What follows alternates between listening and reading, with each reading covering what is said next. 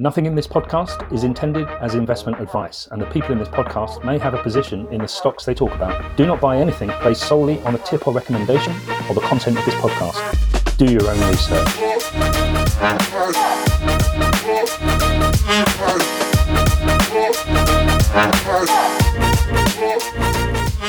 Welcome Quinton van der Burgh to the All Points West podcast. Quinton is one of South Africa's leading mining investors and entrepreneurs through his Global Commodities company, which is one of Africa's largest privately owned commodity logistics and investment houses, with more than 45 mines throughout sub-Saharan Africa. Quinton also has interest in media, both behind and in front of the camera, as the star of the reality TV show The Shores. So Quinton, I know you were in London on business last week to oversee the market debut of Neo Energy Metals, a uranium mining company that you've invested in. How did you come to be involved in this business? Carl, thank you. Yes, it was due to the relationship that I had formed with Jason Burgh on Marula. That relationship was probably about 12 months ago, just over a year actually, where we got to understand a little bit about what Jason was busy with. And it was a very interesting space for us, what Jason has been developing in the background. So Marula was our first engagement. It came as an investment opportunity, and we then decided to take a majority stake in Marula, as they've got a very lucrative portfolio in lithium, copper, graphite, and other metals. And really, it was just to bolster the portfolio, get it to where it needs to be quickly. It's kind of like our mandate to make sure that we're a mining house. We're not a speculated business that does prospecting. We're past that. And obviously just putting the money in the ground and getting operations going was key for us in Marula. And then second opportunity came across was Shuka, and we did the same thing with Jason, and we invested in the company, and obviously we've got some assets to reverse into that vehicle. And then Neo was our third opportunity within this year that came to fruition. All of these, of course, have been in development for many years, some of them 9-10 years in the making. It was really just down to the nuts and bolts and getting a mining specialist company like ourselves involved and getting some money injected into the company to make sure that we can get operations going as quick as possible. So for us, it's about turning a bottom line and about making profits. We've been a private company up until now, so we haven't been dependent on the markets or institutional money or anything like that. We've done fairly well at growing a massive portfolio. Take that in consideration. We've developed 47 mines over my term. We have obviously dozens of projects in the back burner that we are busy developing, but as to go into market this 2024, we have 14 metal projects and a dozen mines that's in coal and energy that we are busy developing. So uranium fits perfectly within our portfolio, and obviously it's couldn't be better timing. As you know, the uranium market's on the way up. It's done a massive boost over the last month, almost 50%. So a little bit of history about this. You know that Anglo America owned it, previously drilled up to $30 million worth of drilling work, feasibilities, test work, plant work, and all of that still sits there today. So it's really a plug-and-play opportunity and to get into the uranium market as quick as possible. So we're looking to really get the operations going within 2024. I'd probably say third to fourth quarter. We're just going to do a double-check, triple-check on feasibilities on the qualities, which we do believe is rock solid. As a mining house, we always take precautions and make sure that everything is 100% before we put machines and equipment into the ground. As you mentioned there, Anglo put a lot into this business. Why did they walk away from it? And what was it about Neo that convinced you to put your money where your mouth is, as it were? Yes. So at the time, I think it was quite an interesting, I wasn't around for that, unfortunately, in the mining game. But as far as I understand history, the market of uranium had tanked. Obviously, the price wasn't feasible for Anglo to continue. And, understand Anglo does large-scale mining. So does Rio, So does all of the majors in the world. So scalability for them was definitely to launch a very big uranium project here. The strike rates of what we hit was 5 million tons of uranium, but we have a lot more. So probably 4 to 5 times that amount's going to be declared. And within that is building the story in 2024 of a very big resource with infrastructure and able to go to market within 12 months. So that's going to really bolster this project, and it's going to bolster evaluations. Obviously, we know that it's nowhere close to where the valuation needs to be, and that's the exciting part for us, and that's why we got involved. We saw the opportunity at where we could enter and where the market's going to go with it, and specifically where we're going to go with it. And I think that's why Jason chose us. He understands how quickly we action and how quickly we get things going, and I think the markets are already there. So the story just matched at the time, I suppose, when it was brought to our attention. And it was a very easy call for us to make due to the market price of how we entered this project. You mentioned your involvement with Marula. When did you jump on board with that? So also an amazing story, because we were pitched Marula. Obviously, it's a penny share at the moment at about 2.5 pence.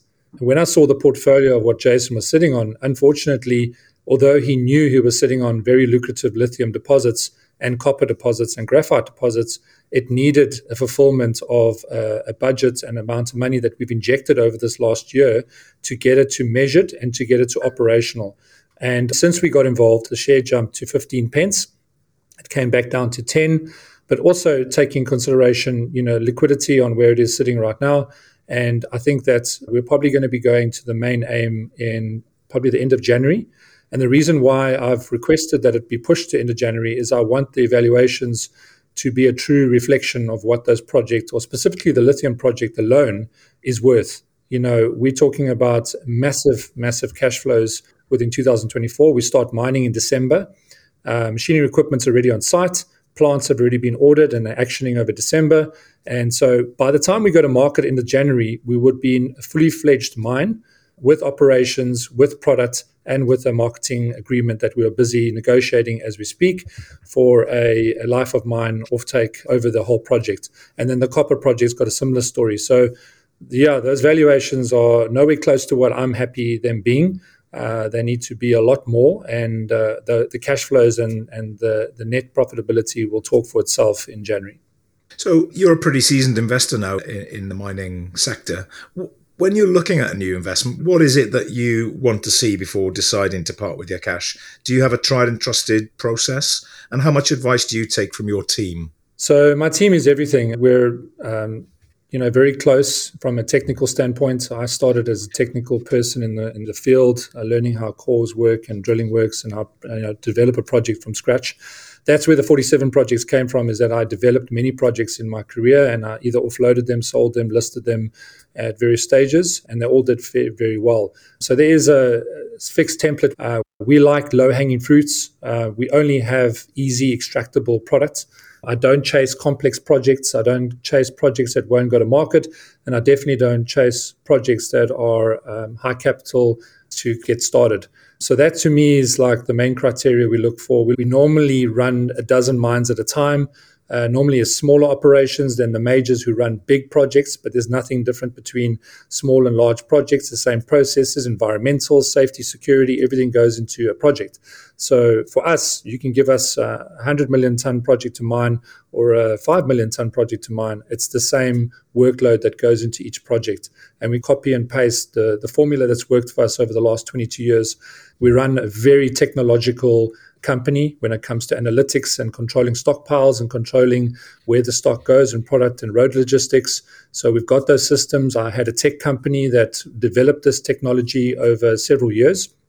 So we're one of the very unique companies that can run our entire business remotely and on site. So we run dual systems, security systems, quality analysis. We have very good shipments that go out. Very rarely do we have any failed shipments, just because of our technological sort of setting into commodities. So it's exciting space for us. So that's us in the mining space. And, as I said, I only chase low-hanging fruits, good opportunities for high-yielding profits. And that's like what we're chasing with Marula, Shuka, and Neo, is that, of course, as a private company, we want to get into profits as quick as possible. I'm not trying to raise money off the stock exchange. That was never the purpose of us buying. We just bought a very large equity to get mining and to get profitable. And that's really what we're chasing as a group. So anyone that's going to get involved is going to tag along with that success. Now, you got involved in business at a very young age. So between 95 and 99, you were based in South Africa. where you headed up the marketing division for Lesmin, a holding company for several businesses in the industrial sector. And you eventually became a shareholder in the company.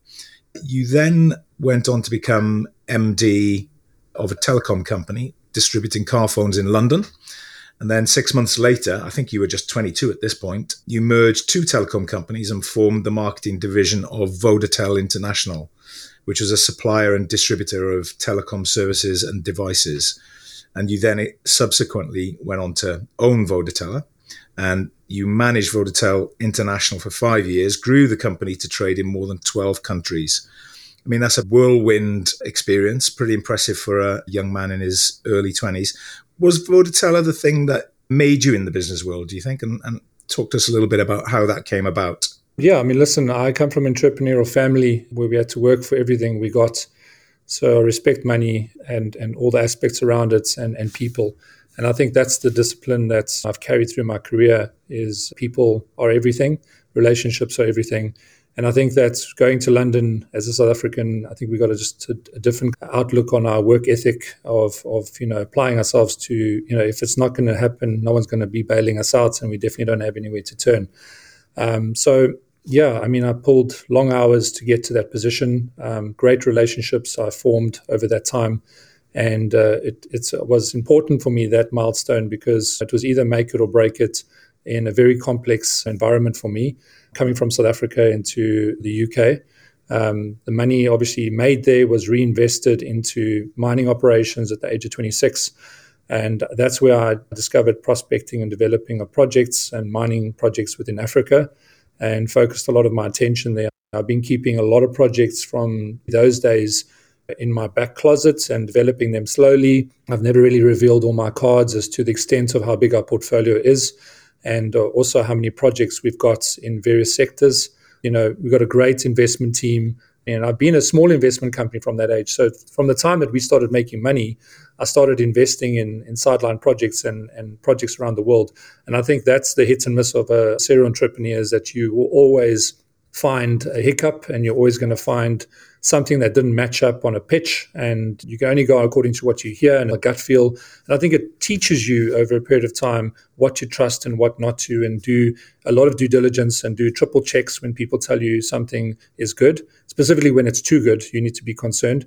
That's why you got your returns and stuff. People are like, wait a minute, you got like a 50% return here. It's impossible. With mining, it's not impossible, because you can take something from grassroots, literally, and you can make 1,000% return off that within 24 months, just purely because you are proving up a commodity that's got a valuation and you're picking it up for pennies on the pounds. So that's kind of like where we come in. We add a lot of value. We understand the value on the ground, and kind of where we take in the projects is what I'm very excited about, because a lot of work's gone into it, a lot of DD's gone into it. So we understand these projects intricately already before we can actually declare JORC statements, which are bankable documents, right? And that's kind of like where we're taking them.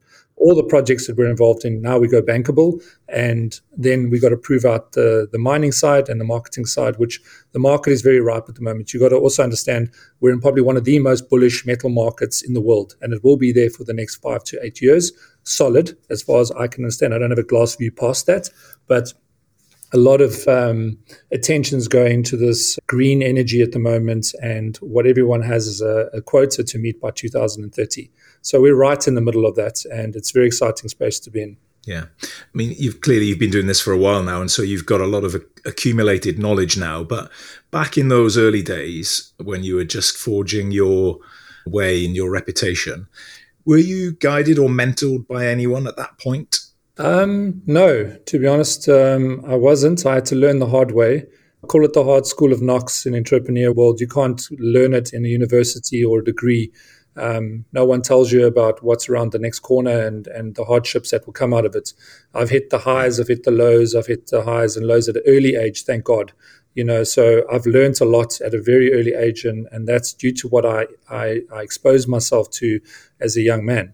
And through those faults, I won't repeat them, right? I'm at a time in my career where a lot of people start getting that success, and then they don't realize there's a lot of people trying to bring you down, or a lot of mistakes that could happen. So I kind of am very accustomed to what could happen. And obviously I put my safeguards in place and protect every project that we have intricately. Quinton, if I could now take you back to your childhood, where did you grow up? What was that like, and what did your parents do? So I was brought up in a coal town called Witbank, just outside of Johannesburg in South Africa. And so I come from a middle-class business family. We had supermarkets and telecommunications stores and various things like that. And I learned from my father, who was a great businessman in my eyes, how to apply myself to many different disciplines. But pure things like on Saturdays and Sundays, counting 50,000 rands worth of change and understanding how to do calculations and how to mark up stock and how to work through a weekend for your pocket money. And that's kind of like the schooling that my father gave me. And I'm very happy about that. At the time, you're not so happy as a child, as you're kind of like, why have I got to be subjected to doing this? But it teaches you the discipline that you need later in your life and later in your career. And I think that, the discipline is very critical. And that's thanks to my family and thanks to my upbringings of how I was brought up, and my mother being, a solid businesswoman herself. She taught me a lot as well. So very happy about the town I was brought up in, the discipline I was taught in that town, and then having to go to the big cities and internationally go to London. That was a good time for me. Yeah. Do you have siblings? I do. I have two brothers, older brothers, also very similar in the business sector, also entrepreneurs running various businesses. We are not in partnership, and we're just brothers. So, well, I was going to ask, but you've already answered it. Really, were there any early signs that you would become a businessman or an entrepreneur? But you've already answered that bit with the answer about working in your dad's shops and all that kind of thing. I found out very early in my life. In other words, as a teenager, already I wanted to be a businessman. People called me that, and I loved the fact that I was going to be a businessman at a very early age. At 17, I started my first company. So I knew immediately what I wanted to do and what I wanted to become. It was just creating the art and creating the craft to get to where I needed to be. And I always say this, like, sometimes the hardest lessons are exactly what you need, and it's guiding you to where you need to be and the positive that's come in the future. So to me, I live in that discipline. There's a couple of hardships that happened early in my career, and I say thank God for them, because they redirected me into a new version of life and a new version of success. And as long as you keep persisting and being positive, that's all that's needed to push through to what you need to achieve. You mentioned hardships. What were they? Are there any in particular that you can share with us? Yes. So back in the UK, things just became a little bit tough for me. I diversified extensively into media, restaurants, entertainment, distribution, motor vehicle distribution. I think I just grew too quick. And that's kind of like, lessons learned that cash flow is keen. I struggled for about a year or two from 26 to 28 while I was developing the mines on limited cash flow. And really my hardships has always been around cash flow. It's not down to the success of the business or what the business could do. I really learned that, start saving at an early age, and I did, from a very early age. But even that saving didn't get me through to what I needed to achieve in all sectors. So I kind of honed those sectors down and got to concentrate on what I would be good at, not knowing that mining would be that at obviously 26. But I very, very quickly realized it was. And my forte is there, on all aspects of mining and marketing and developing projects and relationships is really my number one. And then there's second and third tier investments that I make that I get certain people to manage. And I spend very limited time on those investments. But the little time I do, I give as much context and help to developing those businesses. If I could just jump back again to childhood, what were you like at school? I can imagine that you might have been one of those kids who used to sell stuff to friends and classmates. Yeah, so I was kicked out of school 3 or 4 times for selling things to kids. Unfortunately, I always picked the hot commodity at the time, and I was all over it. And whether that was back in the day, a funny story about Ghostbuster stickers. I remember Ghostbusters coming out, and that as a book. And because we had concession stores and supermarkets, we were getting all of this free from Simba, from a chip manufacturing company.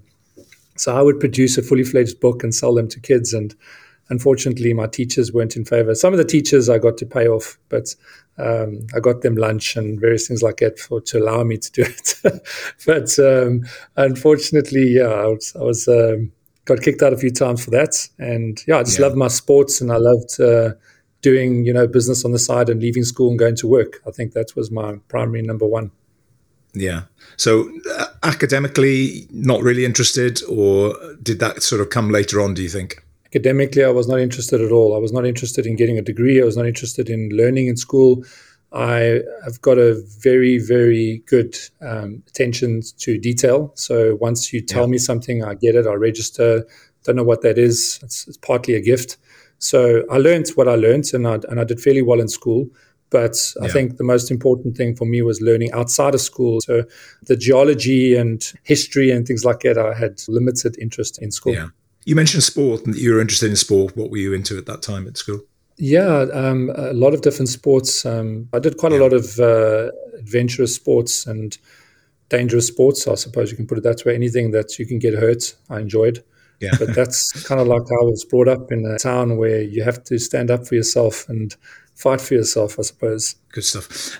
Quinton, before I wrap up, I just want to delve into another of your business interests, which is the media. Sure. How did the Shores TV show come about? This is the reality TV show that your production company was behind, but you were also in front of the camera. And then do you have any plans to do any more, or have you got any more acting plans? Yeah, I think media is where I have a lot of passion for media. I think I love creating, and I love creating content. It's been since school as well. I did my first show was actually a show called Sharpshooter, which is a reality photography show competition where you take different photographers from different walks of life and they compete against each other. And once that show went off successfully, I kind of saw the trend again of developing multiple shows. The Shores was fish out of water Americans that came to South Africa and worked for a concierge brand. Was one of my companies at the time that I was trying to promote. So that was a perfect catalyst to inject into it. And I wasn't supposed to be on the show, but the person we had as leading my company at that stage wasn't good for the directors and producers from the States. So we had to change it up that I would be in it. And that just progressed itself. And then we did another one. And since then, I was on Celsea, which is a big network in South Africa, business show called Hangman, where it's entrepreneurial ideas that came to fruition. So I progressed into a lot more business shows in my latter years. And I definitely have a lot of interest in media, foundation work, which we're very active in. And I think a lot of my projects have taken priority in that side of the world. And in Africa, building wells and looking after a lot of people is probably 50% of my passion. So putting your money where your mouth is and making that impact and making a difference and getting involved is key to me. So, yeah. You mentioned the foundation there. Tell us a little bit more about the work that you're doing. Sure. About 10 years ago, we got involved with Generosity Water, a global water foundation. Very quickly steered that through Africa. They've built about 1,300 wells to date around the world. We've built many wells in South Africa to date in school districts that are very dilapidated and broken down. There's no water sanitation. Government hasn't stepped in to assist and help, and we found the right sort of timing to get involved with these schools and uplift these schools. And that's been a full investment from our side. We don't raise money from anyone. We do everything internally, everything that we want to do, what we tackle. So water projects is priority. We do a lot of activations there. And then we have activations on the food program, which up until recently, we supported 2,500 families per month. And then there's the orphanages, old age homes. There's the Pay My Bills, which is getting families that are in distress and families that have lost an income or lost a loved one that was bringing income into a household. Found a lot of these families were unfortunately getting pushed to the streets. So we stepped in to create the Pay My Bills. And it's not a once-off, it's a life commitment that we've made to various individuals. We select 10 stories every quarter, and we assist these families in getting into a better position and a better job and pay off their debts, pay off their house, their cars, whatever we can do to make sure they have a much better life and give them that one boost that no one ever would. It was a good story for me. And it gave me a lot of peace that we were able to help as many families as we have to date. Yeah. I mean, that's properly life-changing for those people who do get selected, and it's fantastic work that you're doing with the foundation. Quinton, you've had a really interesting journey so far. Thank you for giving so much time to talk to me on the All Points West podcast, and I wish you luck with it all. Thank you very much, Cole.